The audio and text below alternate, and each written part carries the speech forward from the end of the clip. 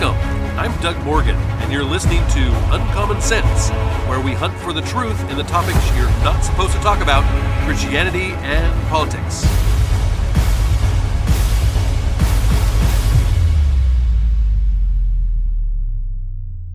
We need to segregate them out of our society and make sure that we don't have contact with them. Now, if I had said that about any group in America, you would be alarmed, wouldn't you? Well, one of the miracles performed by Jesus and documented in the Bible was the healing of the leper. This was a contagious disease, leprosy, that really scared many throughout history. And if you ended up getting it, you were segregated from society. Before and even after the discovery of its biological cause, leprosy patients were stigmatized and shunned for years and years and years. For example, in Europe during the Middle Ages, leprosy sufferers had to wear special clothing.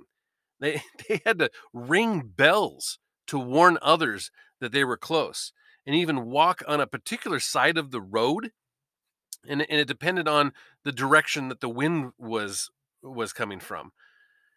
Even in modern times, leprosy treatment has often occurred in separate hospitals from others, and live in colonies that are called leprosariums because of the stigma of the disease. Now, the History Channel says for millennia, a diagnosis of leprosy meant a life sentence of social isolation. People affected with the condition, now known as Hansen's disease, a bacterial infection that ravages the skin and nerves and can cause really painful disformities. They were typically ripped from their families. They were showered with prejudice and cruelty and exiled into lifelong quarantine. Now, in the United States, believe it or not, I mean, you'd think of this as a kind of a biblical type of disease, or something from the Middle Ages or whatever, but literally in the United States, patients were confined to a handful of remote settlements where over time a crude existence evolved into one of the with small kind of touchstones of normalcy. But patients were consistently deprived of fundamental civil liberties because of this. They were deprived of their civil liberties to work and to move freely and see loved ones, to vote, to raise families of their own. Some who bore children had their babies forcibly removed from them.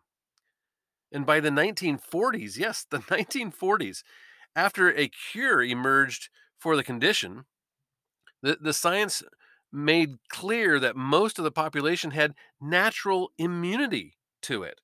So there was a natural immunity that was to this leprosy or this Hansen's disease. Other countries began to abolish compulsory isolation policies, but in the US, even as leprosy patients' health and conditions improved, old stigmas, fear of the contingent of outdated laws kept by many confined for decades longer. In a tiny number of Hansen's disease patients still remain at a place in Hawaii, believe it or not, Kalaupapa, a leprosarium established in 1866 on a remote but actually breathtakingly beautiful spit of land. I've seen pictures of it there in Hawaii on the island of Molokai. Thousands lived and died there in the intervening years, including a later canonized saint, believe it or not. But by 2008, so just not that long ago, the settlement's population had dwindled to 24. And by 2015, I mean, we're talking 6 years ago, that only six remained full time there. Despite having long been cured, they still remain there. Now, in their 80s and 90s, of course, many residents first arrived on the island as children, and they knew really no other life than that. Quote, when they came here, the law guaranteed them a home for life. And that can't be taken away, said Dr. Sylvia Haven. Yeah, and she's a doctor at the Islands Hospital. And she told the New York Times in 1971 that for some reason that the home for life translated more closely to a prison, however picturesque it looked like. She said, quote, "You were brought here to die." And this was the sentiment of even a sister who first came to Molokai in 1965. And she said this in a 2016 interview that you were not able to leave the island. So, of course, it seemed to them like it was a prison. While patients' families could visit, they were housed in separate quarters and allowed to communicate through a chicken wire screen. How terrible would that be? It said, quote, "They catch you like a crook and you don't have any rights at all," said a longtime patient there. And she wrote this in a 1988 autobiography. She said, "They didn't care about ruining a life." She said, "I was just a number. That's it." Now, Kalaupapa is one of a small handful of leper colonies in the United States. Among them were this tiny island that is off of Blizzard's Bay, which is just off the coast of Massachusetts, and the Carlisle National Leprotorium in Louisiana, with almost 8,000 patients over the 150 years. Now, Kalaupapa is one of the far largest colonies of these, um, but now with that in mind, let's consider what is happening today. Proof of vaccination rules are being considered in Seattle restaurants. From the seattleeater.com, this article comes and it just kind of blows you away. And it's not just Seattle, as you'll see. It says it seems that an official vaccine requirement for dining out in Seattle is a matter of when, not if. Now, on Tuesday, September 7th, the King County Executive, Dow Constantine, he announced that the local public health department is working on developing a COVID vaccine verification policy for some non essential business activities and other venues in the region. Though Constantine didn't specify which businesses would fall under the now underdeveloped policy, he, ref- he referenced modeling the plan after cities such as New York and San Francisco, as well as British Columbia, all areas which either currently require proof of vaccination to dine at restaurants or they soon will. Now, he also name dropped Kalama and Jefferson counties in Washington, the state of Washington, both of which recently instituted their own rules that diners need to provide vaccine verification at restaurants. But full details on the strategy are still to come after King County officials meet with community organizers, labor unions, businesses, and city authorities, of course. Even if the county settles on a policy soon, it would likely not really go into effect until maybe early October at the earliest. We're not talking about that far away. Even at the highly contagious Delta variant continues to spread, they're talking about we're going to institute this in October sometime. King County's COVID case rate remains at an elevated level, it says here, and hospitalizations have ticked up in recent weeks. Currently, around 78% of eligible residents, 12 and older in King County, have completed their vaccine series. So that they actually have a pretty high rate of vaccination there. Now, Constantine's announcement also comes as several major Seattle sport venues, including Lumen Field, Husky Stadium, and the forthcoming Climate Pledge Arena. That's, of course, where their new hockey team is going to be playing. Announced their own proof of vaccination policies for entry. A dramatic shift from just a few weeks ago when Even mask wearing was optional outside. Now, King County has since instituted a stricter mandate for face coverings at large outdoor events of 500 people or more, whether one is vaccinated or not. And of course, that comes down because of the whole state of Washington making that a mandate. But compared to New York and San Francisco, Seattle is a bit behind the times on broader proof of vaccination policies for dining out. Both city officials, both cities officially began their mandates in mid-August, and Seattle is just now getting to them. That has left it mostly up to local establishments to institute their own vaccine policies, and more than 140 local bars and restaurants have done so. For its part, the mayor's office seems to be on board with Constantine's plan to press the issue. Um, Mayor Jenny Durkin, of course, of Seattle, supports vaccine verification. And in the past month, Mayor Durkin, city government, and public health officials have been listening to our residents, they say. So there's small businesses, they're nonprofits and venues. And we've heard that vaccination is a necessary public health policy for our communities.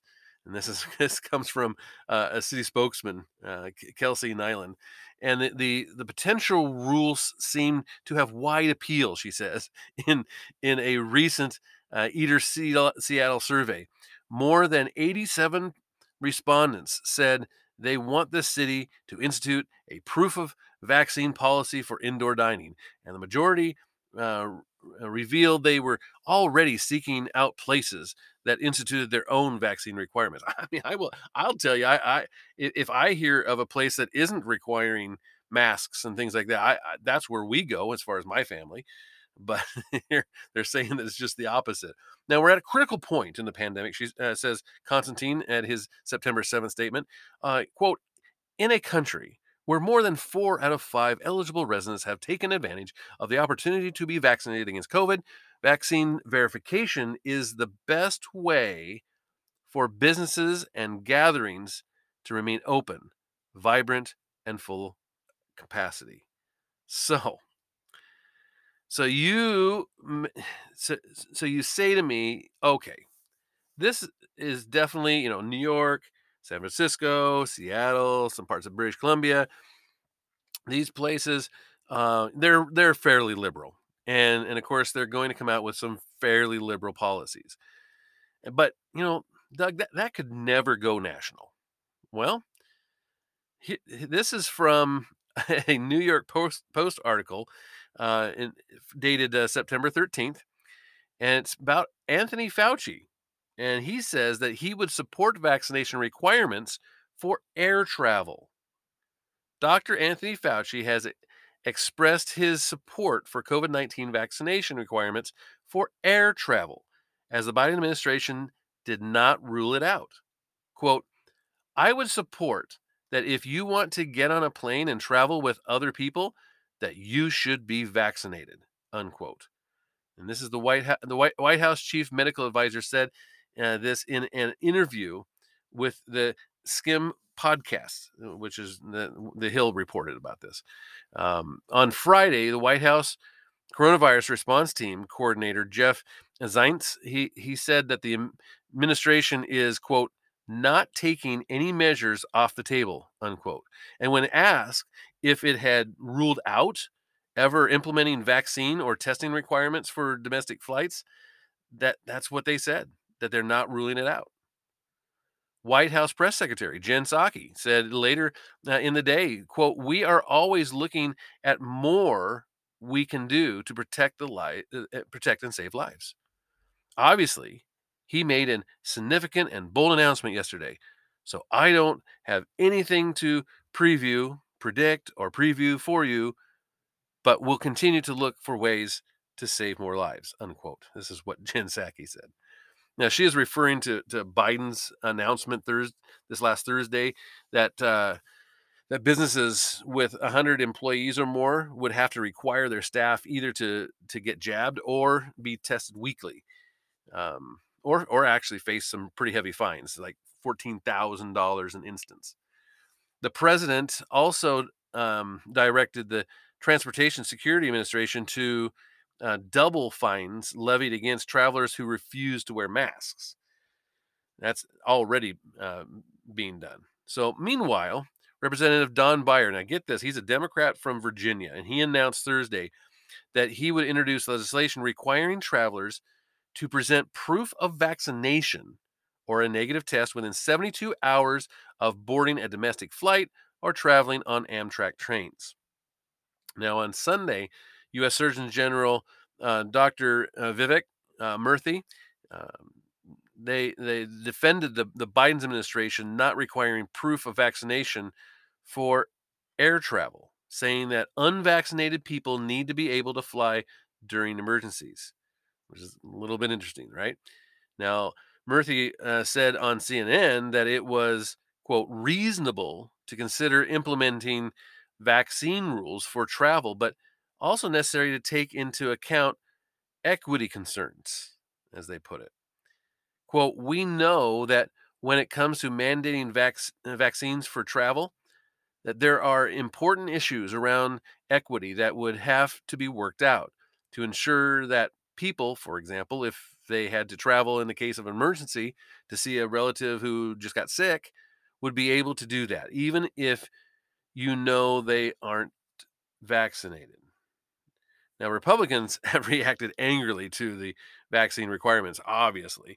According to Biden and the Biden administration, of an unconstitutional overreach of power. And it definitely is an unconstitutional overreach of power to mandate that people be vaccinated before they can get on an airplane. Now, in the Skim This podcast, which was taped on Friday and is set to be released Thursday, Fauci also reiterated his support for the student vaccine mandates, arguing that such an policy exists for other illnesses. He said this, and how this has anything to do with the COVID vaccine, I don't know. But let's see what he had to say. It says, "quote When you hear us say, should you mandate vaccination for children to be able to attend school, some people say, oh my goodness, that would be terrible to do that. But we already do that and have been doing that for decades and decades," is what Dr. Fauci said. Quote, I don't know what school you went to, but the school that I went to, you had to be vaccinated for measles, mumps, rubella, polio, or otherwise you couldn't go to school, is what he said. But of course, we're not talking about those type of things. And all of those have exemptions. If you want to be exempted from that on religious, philosophical, or even medical reasons, you can do that. You can have those exemptions. And you can also, if you don't have to go to public school, you can, there is such thing as homeschool or private schooling. This is definitely not the same thing. And we're not even talking about a vaccine. These are not vaccines. These do not prevent you from getting COVID. They are symptom reducers because if you do get COVID, then they might make it a little easier on you when it comes to your symptoms. So we're not talking about real vaccines here. Now, all of this after a report that just came out about Dr. Fauci. And this is kind of interesting because Dr. Fauci, and you know, if you've listened to this podcast, you know I am not a fan of Dr. Fauci. He has continually lied over and over again. He has flip flopped over and over again, and you just can't trust what he has to say, because what he has to say today is probably going to change tomorrow, and what he has to say is not based on science whatsoever. There's so much out there that is contrary to what he's pushing. And so we start to see some patterns and some things that are coming out about Dr. Fauci that are making some of this stuff um it's starting to enlighten people a little bit about Dr. Fauci. And I one of the things that I have had an issue with how this whole coronavirus thing was handled, particularly by us here in the United States, is that we aren't going by the science. We aren't talking about natural immunity. We aren't talking about the fact that you are 13 times more likely to be protected from the coronavirus than if you got the vaccine. We aren't talking about that kind of thing. And when you say that we're going to need a vaccine card, a passport, whatever you want to call it, in order to get around places or go eat in a restaurant or go to a store, well, that's against the science. That's not right. That's segregating a population. And when we see our top medical officials that are denying all this, that are sending us down a path that doesn't make any logical sense and doesn't make any sense scientifically, then you have to wonder what's going on. And so oftentimes when you see things that aren't logical, you just simply have to follow the money. And so that's what some people have been doing. They've been following the money. And this is a here's a report that just came out just the other day about Dr. Fauci. And this one, of course, from the Daily Wire, and it came out on September 7th. It says Dr. Anthony Fauci, director of the U.S. National Institute of Allergy and Infectious Disease, and the chief medical advisor to President Joe Biden, is facing calls to answer for a shocking report published by The Intercept about the so called gain of function research that the National Institute of Health funded at the Wuhan Institute of Virology. The WIV is thought to be the possible origin point of COVID-19, where it actually became a thing, right? In May of 2021, this year, Dr. Fauci, in his testimony to a Senate committee investigating whether the U.S. funded gain of function research at the Wuhan Institute, claimed that the NIH, that's his group, has not entered and does not now fund gain of function research in the Wuhan Institute. Now, let me stop here just for a second. What he's talking about when he talks about gain of function research. Okay, now again, we've done a podcast on this. You can go back, of course, at uncommonsensepodcast.com. You can go back and you can listen to those podcasts where we talk about what Anthony Fauci is saying here and what his testimony has been. Gain of function research is this: it's basically making a virus into like a super virus.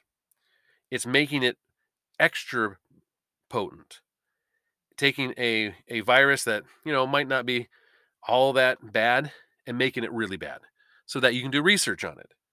So it's easier to do research on a virus that's really bad than it is one that's just sort of bad. It's like, okay, did this rat get the virus or not, or did so you can actually see, yeah, wow, this bat got this thing.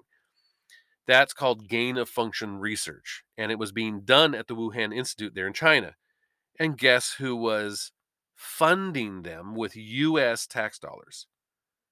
Dr. Anthony Fauci's group was doing that. And then in May, he said they weren't doing that. So he lied.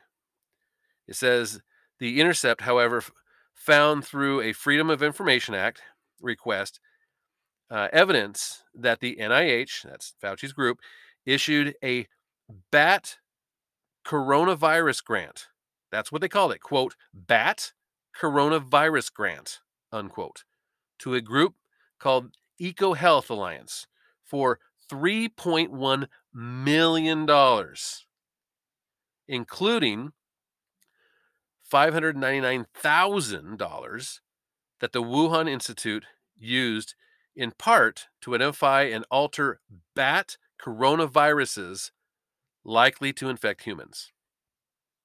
Now, that's pretty convincing evidence right there that this is exactly what happened.